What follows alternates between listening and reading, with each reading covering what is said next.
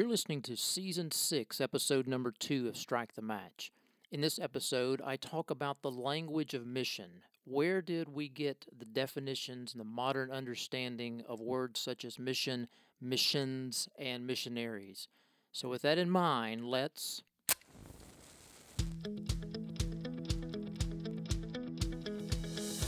Welcome to Strike the Match with teacher and missiologist Dr. J.D. Payne. Strike the Match is a podcast that addresses matters related to missions, innovation, and leadership. Now here's J.D. Well, hey, welcome back to episode number 2, season 6 of Strike the Match. I cannot believe that we're in the 6th season. I know I said that in the previous episode, and it is very much the case. Looking forward to having some new and exciting guests on the program this season, and at the same time continuing the series that I launched with episode number 1 that was posted a couple of weeks ago, talking about the apostolic imagination. And today I'm going to be addressing another topic related to the apostolic imagination in this series that I'm doing. And I'll give you a little more detail of where we're going to go in just a second. But hey, again, I just want to say, as I've said before, thank you all for listening.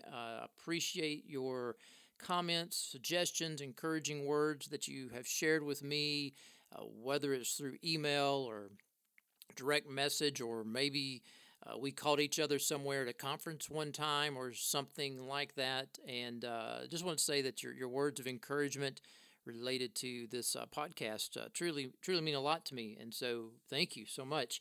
And if you like this, please pass this on to someone in your social network, someone in your circle of influence, and let them know about Strike the Match, talking about all things related to missions, innovation, and leadership. Hey, I want to give you folks another sort of update announcement. Some of you may be familiar with what I'm going to share with you, but many of you may not be. And so let me just throw it out there. So for some time now, I have been sort of, I don't like the word experiment, but I guess in a way that's kind of what it is. But I've been sort of dabbling in the realm of video content. And several years ago, I can't even remember how long ago it was. I mean, I was teaching at Southern Seminary. That would have been been in Birmingham for 8 years now. So wow, I mean that may have been over 8 years ago. And I actually had a YouTube channel, and I would just post random interviews that I had with folks, and you can see some of them on my YouTube channel. But within the past, I don't know, year or so, I've started going back to doing some videos, and my plan is to continue to do so if that is of benefit to the folks that are out there, including you folks that are listeners to Strike the Match. And so I don't know if you prefer to venture into the realm of video or not, but I want you to know that I do have a YouTube channel, and you can just search for my name, J.D. Payne, at YouTube, and you'll find my smiley, happy face there. I think the actual site may be attributed to my full name, Jervis D. Payne. But if you just search J.D. Payne, that'll come up. Some of the things that I've been doing lately, one thing is I every now and then I will do This Week in Mission History video. And it's usually related to something that has been a significant issue in the history of the church during that particular week, whatever week it happens to be. And so there was one week that I did a video related to the 1974 Lausanne Congress on Global Evangelization that really launched the Lausanne movement that many of us are still influenced by today. And then just recently, just a few weeks ago, in early August, I did one on David Brainerd. Uh, that it was that particular week that in David Brainerd's diary, he records this incredible move of the Spirit of God among the Native American population that he was serving among in New Jersey. And so, did a video on Brainerd. You may want to check that out. But then again, I do other things, not just looking at mission history. The most recent video I posted at the time of this podcast recording is one that I just did on house churches and cell churches. So if any of that is of interest to you, I'm going to encourage you to check out my YouTube channel and subscribe over there so that you will get information when videos are posted. Of course, if you're not getting my blog posts, I want to encourage you to go to jdpayne.org and just subscribe with your email, and you will be notified when I post a new blog post that will come directly to you. And for those of you that are on Instagram, you may want to check out what I'm doing on Instagram.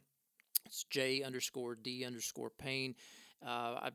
Of course, I do the thing that most of you all do: post the pictures of your sunsets and your kids' events and the things that you like to post and talk about. That I don't know why we do what we do. Why do I post a picture of my favorite coffee? But at the same time, I have been doing these mini lectures, so 60 seconds or less lecture. My students would love it if that was the content of the time of my lectures at Samford.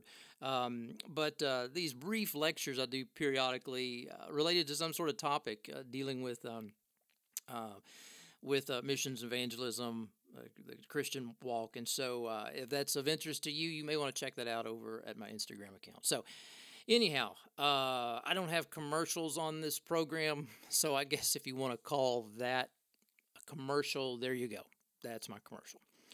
So where we're going today, folks, with this topic, well, here's the thing. And I am surprised that it's really taken this long for evangelicals, at least within the United States context, to begin to talk and think about this issue of language of mission, if I should say that. I'm not saying that this is anything new that hasn't come up before, but I'm just surprised at how little traction it has received, but yet how significant it is over time. So today, for example, the word mission, missions, missional, and missionary are used in a variety of ways. Now, generally speaking, mission means or is referencing God's mission in the world. Sometimes the Latin phrase missio Dei will be used. And that's generally agreed upon in many circles, not just in evangelical circles, but even in mainline circles, even Roman Catholic circles and conciliar circles as well. Mission seems to be that agreed upon understanding God's mission in the world. But then again, you start listening to other people and individuals and you find out, okay, maybe not everyone is talking about mission in the same way. But especially when you get to terms like missions with a little s, that generally refer to the actions that the church engages in as she participates in the mission of God. The word missional and the word missionary, when you listen to those latter three words in conversations, in books, conferences, events, read blog posts, read an article, and you will find a multitude of definitions for missions, missional, missionary. In fact, going back to the word missional, Craig Van Gelder and Dwight Shelley, wrote a book called The Missional Church in Perspective. And in this book, they trace the different streams of how the word missional is used. So here's the thing. Language is incredibly important. Language is critical to the Christian faith. Specifically related to our conversation today, the things that we're thinking about is the issue of the language of mission. And I'll give you a quote here from Michael Stroop. I'm going to reference him a little bit more in just a second. He wrote this weighty book that just came out just recently called Transcending Mission, The Eclipse of a Modern Tradition, in which he looks at the language of mission, where it came from. And I'll be drawing from him in just a second, but I'll give you a quote from Stroop just to get us started here, and that is, he makes a statement and talks about the importance of the discussion of language, that it's not a needless exercise, and that we must recognize that, quote, mission language forms particular ideas and notions that shape identity and purpose that determines why and how we act.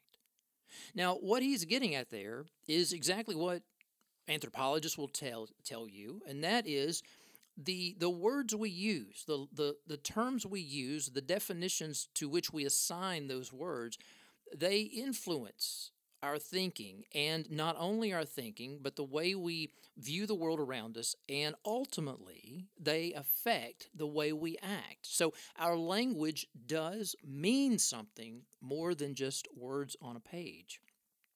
And so today I'm going to give you my argument up front, just so that you know where I'm going in this episode. I want to be clear on this, because some of the things that I'm going to be talking about and getting into are, I think, on the on the weightier side of some of the academic matters, because they've got a lot of historical context that's there. But at the same time, I want to be clear and let you understand where I'm going from the outset. So here's my argument. My argument is this. If an exegetical theology, in other words, the way that we look at the Scripture and come to study passages from Genesis to Revelation, and from that develop our biblical theology. If an exegetical theology cannot be developed from the Scriptures, if it can't come from the Scriptures, and church context determines what the church does, then mission and missions and missionaries, and I would even say missional, will be defined differently in every generation as societal shifts occur. What do I mean by that? Basically, what I'm saying is that if we begin to say, all right, the words mission, missions, missional, missionaries, if we can't find them in the Scripture, and we can't build a theology off of that, then what's going to happen is the church is going to find her understanding of her purpose and what she's supposed to do being determined by the contextual realities in which she finds herself, the societal needs in which she finds herself, whether she is in Central Asia in the 1950s, or whether she is in the southwestern part of the United States in the 21st century, or whether she's in the first century in the Middle East. If we cannot allow the Scriptures to develop our theology of understanding what the church is supposed to be engaging in and doing when it comes to the advancement of the gospel, then what will happen is that society will determine the definitions for the church, and how the church will act will be based upon the shifting patterns of the day and time. And I think that as I talk through this, you're going to see what I mean by this. So let's begin by then moving into asking the question, well, where did the language of mission come from? I mean, I think that is incredibly important. We often assume, all right, well, hey, it came from the Bible. And while there is an element of truth to that, I mean, clearly we see Great Commission, we see make disciples, preach the gospel, we see bearing witness, we see these things in the Scriptures, being a light and salt, and always giving a hope for always giving a reason for the hope that we have. All of these things that are there in the Scriptures, we see those things there. But as far as language is concerned, the common expressions that we use today missions, missionaries, those are not in the Bible. They are not found in the Old Testament. They're not found in the New Testament. I mean, yes, the language of sending is there in both the Hebrew and also in the Greek, but the language of those terms, those terms being used, mission, missions, missional, missionary, those are a modern development in church history, if I can say modern development. I'm really basically going to take us back about 500 years. So where did all this come from? Well, again, I'm going to point you to Michael Stroop's book. It's a weighty academic treatise that recently came out, Transcending Mission, The Eclipse of a Modern Tradition. And I think his historical study is incredibly helpful. I mean, he spends several hundred pages dealing with the issue of mission language, where it came from, how it developed. Some of his conclusions I like, but I don't feel like he takes it far enough. I don't feel like he moves us to the realm of talking about the apostolic work of the church, and then I'll get to that a little bit later. And so Stroop, I'm going to point you to Stroop, but at the same time, I want you to think about some things with me. And I'm going to draw some of these out of his book for you, and I'll try to simplify about 460 pages of his book for you, or at least a certain portion of that, not the whole book. But here's the thing.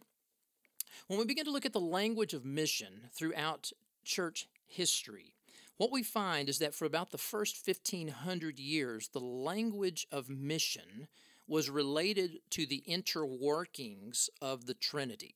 So you have the Father sending, there's that mission language, the Father sending the Son and the Father engaged in sending the Spirit.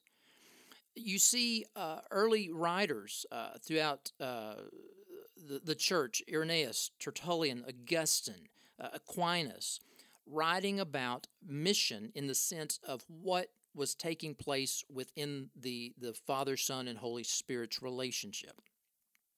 It wasn't applied to the people of God, the crossing cultural gaps, going to the nations and planting churches.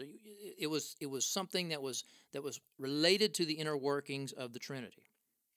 The modern meaning of the term mission or missions actually comes onto the scene in the 16th century.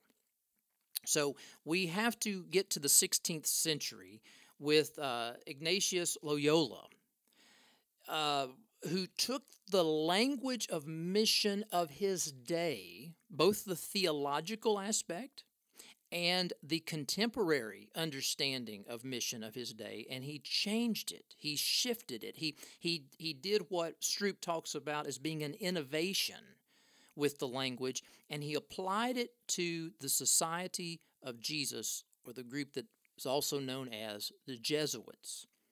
And so during Ignatius' day, the language of mission also meant not just something related to the Trinity, but it also meant political and military actions in other countries. And before Ignatius, the expansion of the faith, it was talked about, it was used, but the language of mission wasn't a part of that. Language such as propagating the Christian faith, or going to the infidel, or going on pilgrimage, or proclaiming or communicating the good news. Those were the common expressions dealing with this Great Commission aspect that we're thinking about. Very early, mission came to mean in Ignatius' day, so in the 16th century, very early, with his development and application of the term mission and missions and eventually missionary, it came to mean being sent wherever the Pope desired to send the Jesuits. And mission included going to serve Christians. It wasn't, in fact, the first folks that were sent out were actually sent out on mission, if you will, were sent to reform a monastery. So the first usage was even related to doing something for believers. You see, very shortly after, or actually during Ignatius' day, Francis Xavier The first Jesuit. He was the first one to travel beyond Europe, to actually go to India as a part of mission language. And this was still in the 16th century.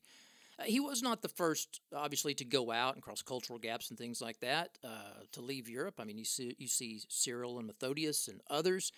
But it was during this time during his time, Francis's time, that those carrying the gospel to unbelievers began to be called missionaries. Now, by 1700, so the 18th century, right at the beginning of the 18th century, the Jesuits numbered more than 20,000, and they were dedicated to sharing and defending dedicated to defending and sharing the Catholic faith throughout the world. It was in the 17th century. So going back to the 17th century, the Franciscans picked up on this term. They used it to not only describing the spread of the faith, term of language of mission, but also to even talk about their outposts.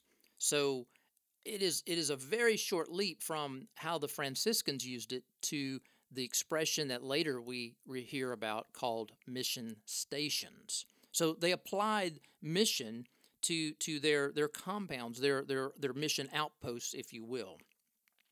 So that's very quick background on the Catholic usage of the word, where it originated.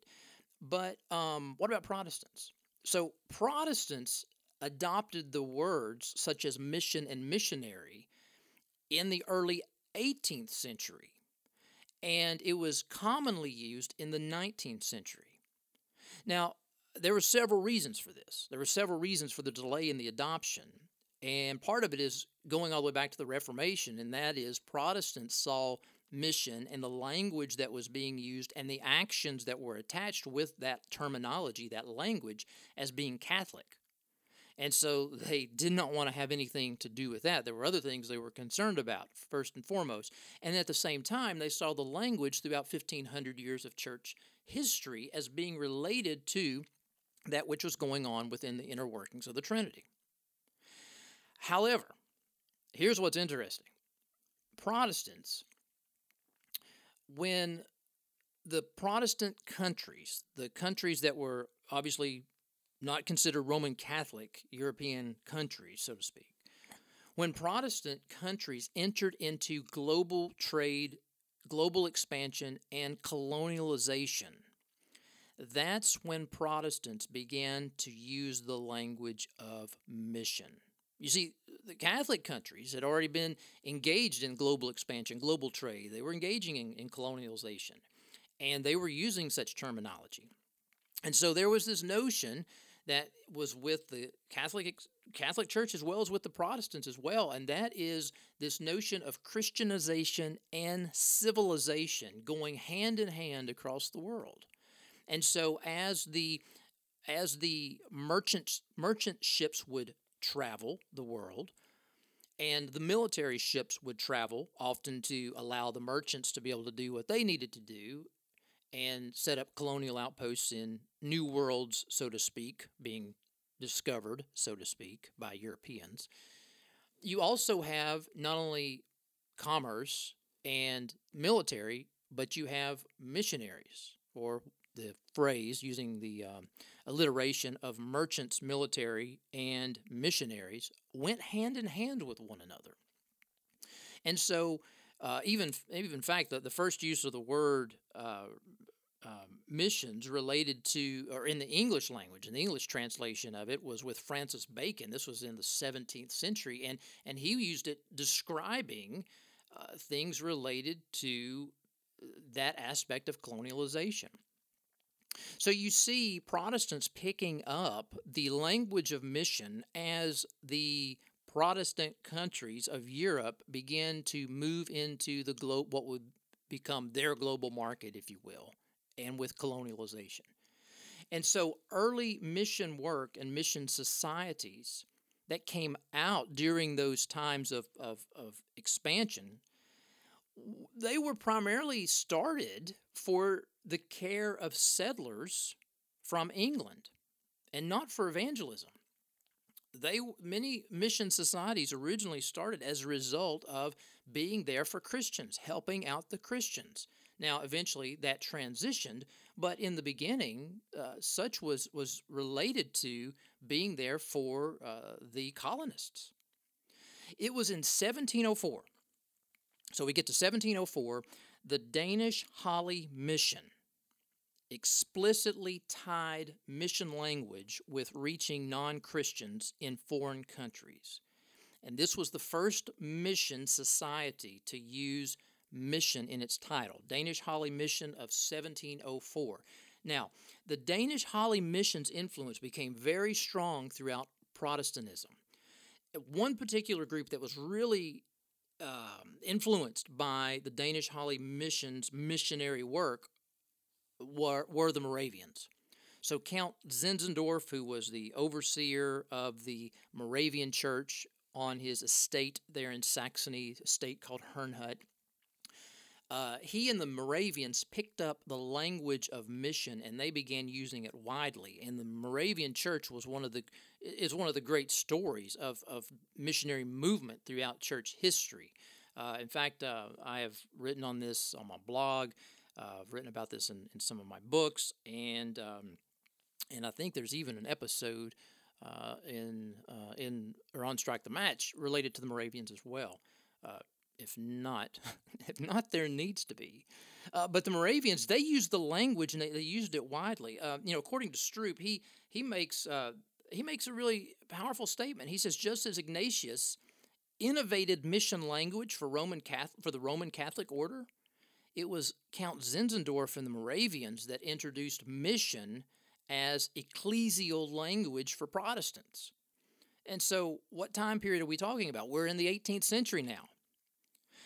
After 87 years, so 87 years following the Danish Holly Mission that was established in 1704, then you begin to see things pick up and change. So, for example, 87 years later, after the Danish Holly Mission, you have the Baptist Missionary Society of Britain that was started in 1792 using that language. You have the London Missionary Society that was started in 1795. You have the Edinburgh and Glasgow Missionary Societies that were started in 1796. You have the Church Missionary Society, which was Anglican, started in 1799. And you have the Wesleyan Missionary Society, started in 1813. So soon thereafter, the language of mission begins to come into the realm of Protestant advancement of the gospel. But yet there's that history connected to things related to colonialization, expansion of trade, things related to going and serving, helping Christians, but then at the same time shifting gears to begin to advance the propagation of the gospel in foreign parts. And so even from the very beginning, you begin to see this language and development that Protestants took from Catholics, and that Catholics developed within the 16th century, particularly with Ignatius, that was related to this moving forward, this sending, this going forth, if you will. Now, I want to shift gears a little bit, and I want to kind of bring things out of the historical context and kind of bring it up a little bit to where we are today. And in order to do that, I want us to think a little bit about the issue of defining mission and what's going on today. I believe one of the most influential works in the past few decades has been David Bosch's book, Transforming Mission. I continue to see it, even though it was published in 1991. It's continually referenced today. Kevin Van Hooser, matter of fact, in 2010 made the statement that Bosch's work, Transforming Mission, Paradigm Shifts in Theology of Mission, Van Hooser said that Bosch's book was one of 5 essential theology books of the past 25 years. And he made that statement in 2010. In Bosch's book, and it's like Stroop, Bosch's book is a weighty academic tome. It's incredibly extensive in its footnotes. It is, it's 460, I don't know, 70 pages, something like that. What's Bosch's book about? Well, basically what Bosch is doing in this book is he is looking, starting in the first century, he looks at how the understanding of mission has gone through these paradigm shifts in 2,000 years. And the theological undercurrents, the theological foundations that support those paradigm shifts and why those paradigm shifts occurred in 2,000 years of church history. Listen to some of the things that Bosch writes in this book related to understanding mission. He believes, of course, he passed away several years ago, but he believes that mission is something that the church is always going to lack clarity on. And so let me just read you some from his book and summarize some things from his book for you. Bosch writes the following. He says, attempts to define mission are of recent vintage. Very true. The early church undertook no such attempts, at least not consciously. More recently, however, it has become necessary to design definitions of mission in a more conscious and explicit manner. Since the 19th century, such attempts have been legion. And he's exactly right. I mean, we don't see a great deal of discussion until that time period. And I would say it was in the 20th century that the church really begins to get serious about thinking about the theology of mission. And yet at the same time, in the 20th century, you still have this breakdown in understanding what is mission, what is missions, what are missionaries supposed to be doing, and then the short-lived missional church movement, that language began to fragment just within a few years after the movement got off the ground in 1998 with Darrell Guter's publication of the Missional Church book. So here's the thing that Bosch is getting at in his book. He basically is talking about the fact that the historical bridge going all the way back to the first century is so great that readers are at a loss. He says that historical critical study might be helpful to understand mission according to each biblical writer, but he says such knowledge, quote, will not immediately tell us what we must think about mission in our own concrete situation, end quote. Bosch's reasoning for this is that there are many what he calls valid interpretations, and the meaning of a text cannot be reduced to a single univocable sense in what it originally meant. Basically what he says, and I'm quoting from Bosch, mission remains undefinable. And he basically spends 500 pages of a book explaining that statement to come to the end of the book and basically say the same thing. Now, what he says in his book is that the most the church can hope for is to formulate some kind of what he calls approximations of what mission is all about. And it's his lack of confidence in the scriptures, and he comes away with he says he has a high view of scripture, and to read some of his writings, you clearly would believe that, but at the same time, he has been influenced by higher critical study, and so in Bosch's mind and in his writings, cultural context will overshadow any kind of biblical certainty. In other words, the shifting cultural contexts in which we find ourselves throughout 2,000 years of church history affects not only the way the church understands mission, but affects the DNA, the fundamental aspect of mission. So what do you get? Well, he basically says, and I'll give you another quote here from Bosch. He says, the Bible is not to be treated as a storehouse of truths on which we can draw at random. There are no immutable and objectively correct laws of mission to which exegesis of Scripture gives us access and which provides us with blueprints we can apply in every situation. Our missionary practice is not performed in unbroken continuity with the biblical witness. It is an altogether ambivalent enterprise executed in the context of tension between divine providence and human confusion. So what is he getting at? He basically says we cannot simply look back to the Bible and see what is described there, because he would argue in the New Testament, for example, there are conflicting views of mission and missions. And we should talk not so much of a theology of mission, but we should talk about theologies of mission. That Luke differs from Paul, and Luke has his theology of mission, and Paul has his theology of mission. And part of the reason why they differ is because they're in different cultural contexts at different times. And the culture and context is what is fundamental, and it's always shifting, and the church has the liberty and freedom to understand and define mission, and therefore her actions based on what the culture dictates to her at that moment. Now, Bosch would clearly say, okay, we can't just have an anything goes approach, and there are fundamentals of Scripture, but he begins to move into the direction of culture dictating definitions.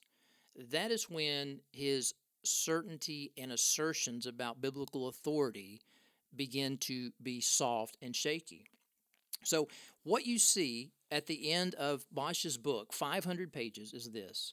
It remains extraordinarily difficult to determine what mission is. This entire study, has evolved from the assumption that the definition of mission is a continual process of sifting, testing, reformulating, and discarding.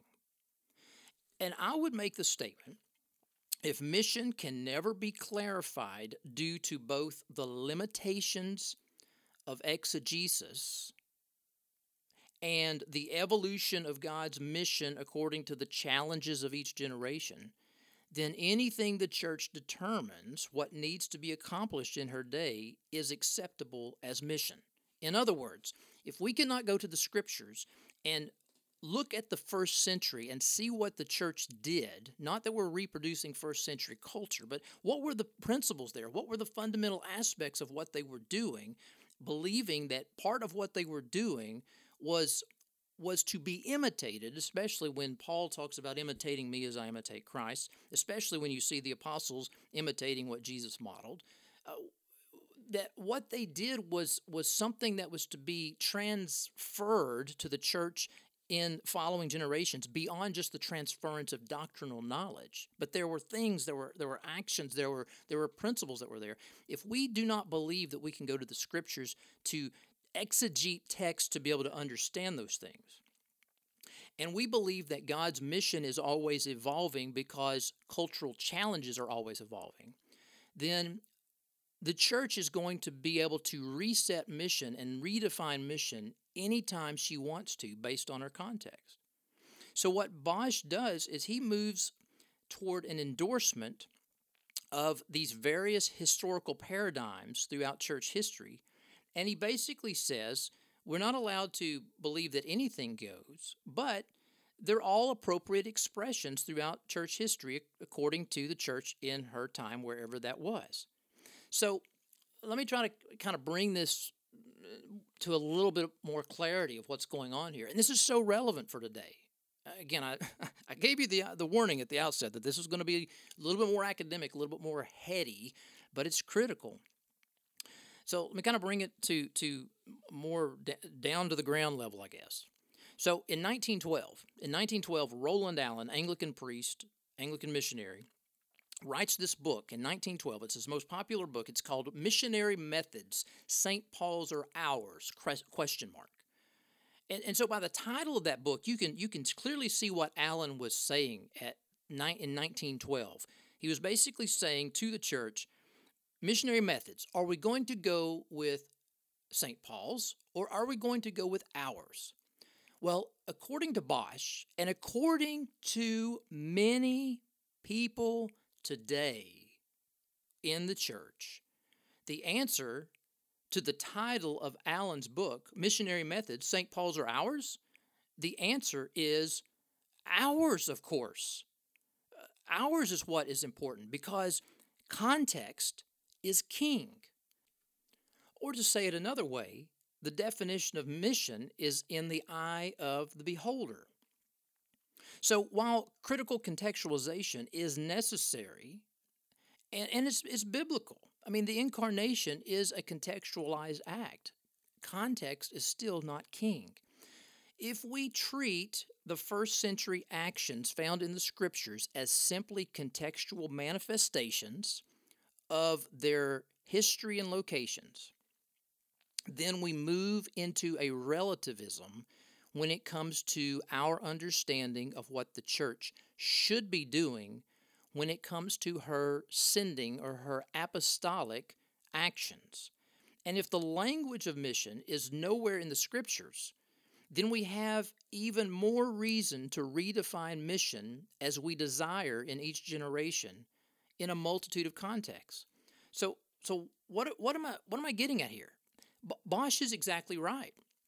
In other words, if you go to the Bible and you can't find the language of missions, missionary, then what is your source of authority, of understanding and defining such words? Well, you create those in the 16th century, and they morph across time, and so it's not there. The church has the freedom to reconstruct and deconstruct and redevelop missions as she desires based on her contextual environments wherever she may be found at any time. Now, again, this isn't ruling out context. This isn't ruling out the issue of engagement, critical contextualization. What I'm saying is that it is ruling out the primary source of guidance being the society in which the church finds herself. In other words, here's the thing. If we cannot find the language of mission in the Bible, and especially if we end up having a low view of biblical authority, then Christian love will establish the definition of mission and missions. Good intentions. The church, the people of the church, they want to love their neighbors. Absolutely. That's exactly what we need to be doing. And so if we can't come to the scriptures to find this understanding of missions, we don't see that terminology, that language there. It's Latin. It's developed in the 16th century. Then what's going to happen? The church is going to look around, both within the church and outside the church, and the heart of the Christians is going to guide and define what she believes is to be the mission in which she is engaging. Because we're to love one another. We're to love our neighbors. The 20th century, I don't have time to unpack all this, but the 20th century global mission conferences, the congresses that took place, they spent enormous amount of time wrestling through definitions and terminology that does not exist in the Bible. You don't have this language there. So if the language is not there, then who determines the source of the definitions? Who determines the truth behind those definitions? I go back to saying it's the heart of Christians looking around at a broken society and looking around at a hurting church and defining what mission and missions and missionaries are supposed to be doing. Now, while that love is supposed to be there, that's a part of it, it overlooks the fact that the notion by which we should be thinking about the world needs to be tied and rooted into biblical terminology, and that is the language of the apostolic. The language that we see of the apostolic work of the church is what we need to return to. It is from there we need to develop our exegetical theology. It's from there that we need to come to an understanding of what it means to be about preaching the gospel, making disciples, witnessing, going forth and proclaiming this good news. What we find when we make those decisions is that missions, the missionary actions, the missionary activities of the church begin to get very narrow when they are compared to the way that the church in the 21st century is defining the terms of missions and missionaries. And I'll plan to unpack that and talk about that in another episode of Strike the Match. But what you see over time as the church grew and the church developed is that as the church shifted from doing more evangelistic work in many communities and began doing more pastoral work, there was the need for mission societies and mission agencies to turn their attentions to the needs of Christians in those established churches. And we continue to see that more and more today. That goes all the way back to the first Jesuits and what they were doing in trying to reform a monastery. So again, when our language is separated from the scriptures, anything goes. We can be guided by some biblical channels, but Bosch is right. There is that uncertainty. I disagree with Bosch's presuppositions that we cannot know. I believe we can know by returning back to that language that we see in the Old Testament and the New Testament. But you see, folks, whenever the language begins to shift, the definitions begin to shift as well. And so we find ourselves in a day and time when we can talk about missions and the gospel does not have to be shared. So we talk about missions as if it's church planting, as if it's digging a well, as if it's putting a roof on a building, as if it's evangelism, as if it's medical related, as if it's teaching children of missionaries. We're at a point in time, listen to this, we're at a point in time whereby the language of missions is even connected to creation care. So, for example, in an article that came out in Missiology, Journal of Missiology, Neil Darug makes the following statement, and he represents a growing minority of people in the missions community. He says, God loves all of creation, and that the mission of the Christian community is, listen to this, not restricted to human beings alone. Eco-missiology, a missiology that is concerned with the whole of creation insofar as human beings' impact on it, has begun to make a shift from a purely human-centered to earth-centered mission. Eco-missiology is about the part that the human beings may play in the reconciliation characterized by interdependence among all of God's creation. And I'll give you one other example before I wrap this up. You know, one of my favorite mission theologians right now, Old Testament scholars, is Chris Wright. And he has written this fantastic, large work called The Mission of God, Unlocking the Bible's Grand Narrative. And I quote him. I've been influenced by him. I quote him extensively in my book that I just finished on mission theology that hasn't come out yet. But I want you to listen to something that Wright talks about. He sees that when it comes to the mission of God, he sees that the ecological sphere must be included in understanding the mission of God. I agree with that. I mean, the creation is groaning, and God is going to bring about the restoration of all things. Read the end of Genesis, Revelation, and we see the new heaven and the new earth, which is a restoration that is a variation on Eden back in Genesis 1 and 2. I agree with what he's saying there, but here's the thing. He says, and rightly so, if you move in this direction, there are practical implications. And so listen to what he writes, supporting this perspective, which here's where I disagree with him.